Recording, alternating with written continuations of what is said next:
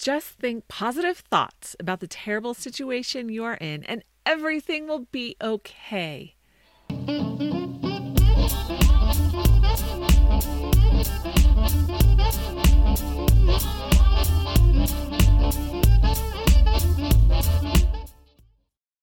That is typically the promise made from those who promote the idea of the power of positive thinking.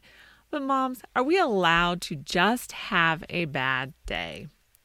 Hey mom, so welcome to the Life Unboxed podcast, where we talk about all things momtrepreneur, from raising your kids to running a business, and the most important one, keeping your sanity. I am Jody the mom, a successful virtual assistant and homeschool mom of 6 for almost 10 years.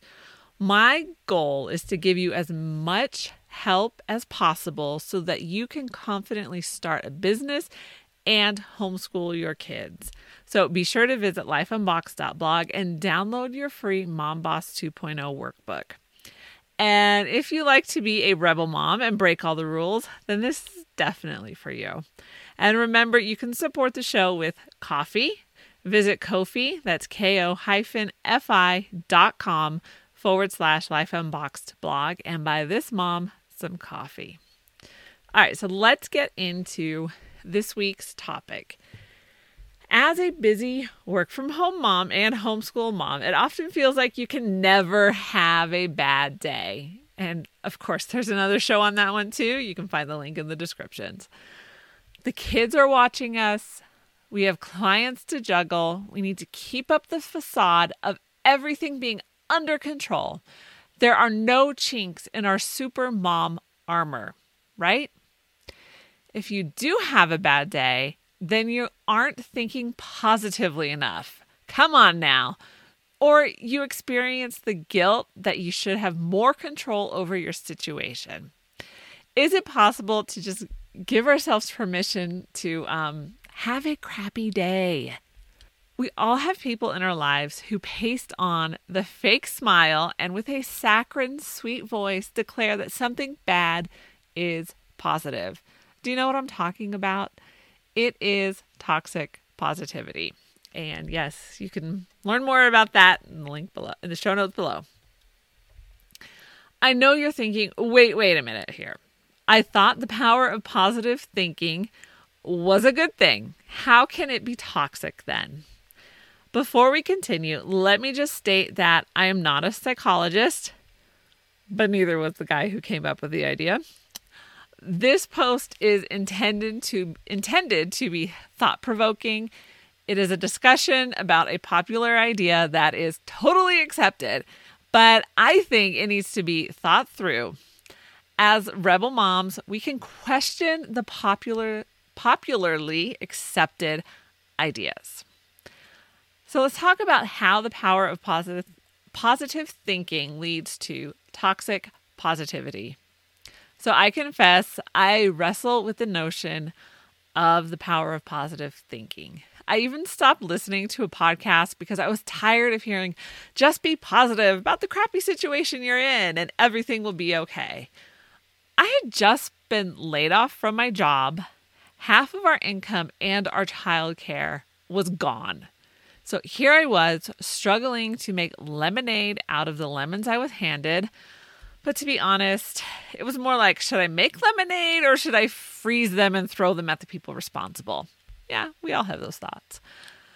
But the last thing I needed to hear was just be positive. What I really needed to hear was, this is a bad situation. It is okay to feel all the negative and stressful feelings. That would have been more helpful. And sometimes we just need to acknowledge our feelings instead of burying them under a fake facade of positivity.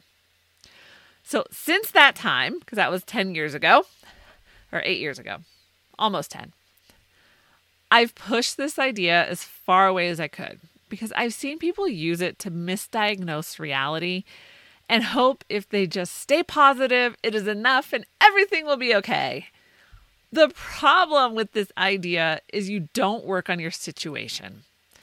If you are promised that everything will work out, if you just stay positive, then you don't need to do anything more with it. it becomes the easy solution. You feel like you're doing something about your difficult circumstances, but in reality, nothing is changing. Toxic positivity prevents growth because it allows you to avoid feelings that are painful, stressful, frustrating, overwhelming, etc., etc. You know, all those hard feelings that we really want to avoid. So does the power of positive thinking never work? So I ran as hard as I could from the idea that I should look positively at every bad situation. I was so frustrated. It didn't matter how hard I tried to think positively. My situation wasn't changing by me just thinking good thoughts about it. I could repeat the mantra over and over again, but the feelings of anger and injustice were right below the surface. So I stopped trying to put a positive spin on it. But in the service of reality, everything was looked at negatively. Yes, I ran so hard in the opposite direction that I couldn't see the positive anymore. Except maybe in hindsight, which we all have the best vision when we look at it in hindsight. But here's the thing. I do believe the science of being grateful and how it impacts our brains. But the idea that the power of positive thinking should be applied to every situation leads to toxic positivity. Any idea that leans too heavily on one extreme or the other usually isn't helpful. And that's why the power of positive thinking requires balance. It isn't helpful to you or those around you to be a negative Nancy all the time. This can create other physical and mental health issues. But neither is it helpful to paste on the fake smile and with that saccharine voice declare everything is just peachy keen. Ignoring emotions causes physical and mental health issues as well. So this is really one of those ideas that requires balance in the force. And here are some tips to find that balance. Number 1, acknowledge emotions. If you pretend your emotions don't exist, they don't go away. They will just sit there in the depths of your soul and wait for an inopportune time to burst forth. Experience maybe talking on that one. Number 2, work through them. You do need to work through your emotions, and depending on the situation, it can take some time. More time than we usually want to give. Now, working through your emotions doesn't mean you create a video to post on social media. You know, the ones where someone is like crying about how hard her really good life is with the sole purpose of getting people to feel sorry for her.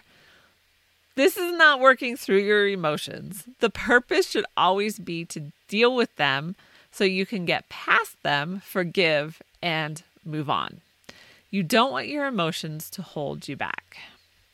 Number 3, have hope. So in Viktor Frankl's book, Man's Search for Meaning, he talked about the importance of hope in the concentration camps. And he made the observation that those who completely lost hope had died within a few days. Like he got to the point, because he was a psychiatrist too, he got to the point where he knew he could tell you who would end up dying, and it would be those who had lost hope. Because hope is a very powerful emotion. It is important to find it no matter how dark your circumstances are. Number 4 is work on your circumstances. Sometimes things happen that are completely out of your control. You can't change what happened, but you can figure a way out. So when I was laid off, I couldn't change that. It happened and it was completely out of my control. It was nothing I did, anything like that. It was just a business decision that was made. The only thing that was in my control was starting my own business. I could change how I worked and took care of my kids. That was a circumstance that I could work on. Number 5, you have permission to cry. So did you know that crying is good for you? There are health benefits associated with crying. I have a confession. So crying is not my favorite thing to do. I try to hide and hope nobody notices, which is really hard since my whole face turns red. Like you can't really hide it, like when your whole face blows up beet red. The problem I have with crying is that it is my default when I'm sad, frustrated, or angry. And who can take me seriously when I'm crying from anger? Like, I want people to know I'm angry, and who can take you seriously if you're crying while you're angry? But there's usually relief that comes with crying out your emotions. So don't try to stop it. Maybe just sit by yourself and let it out.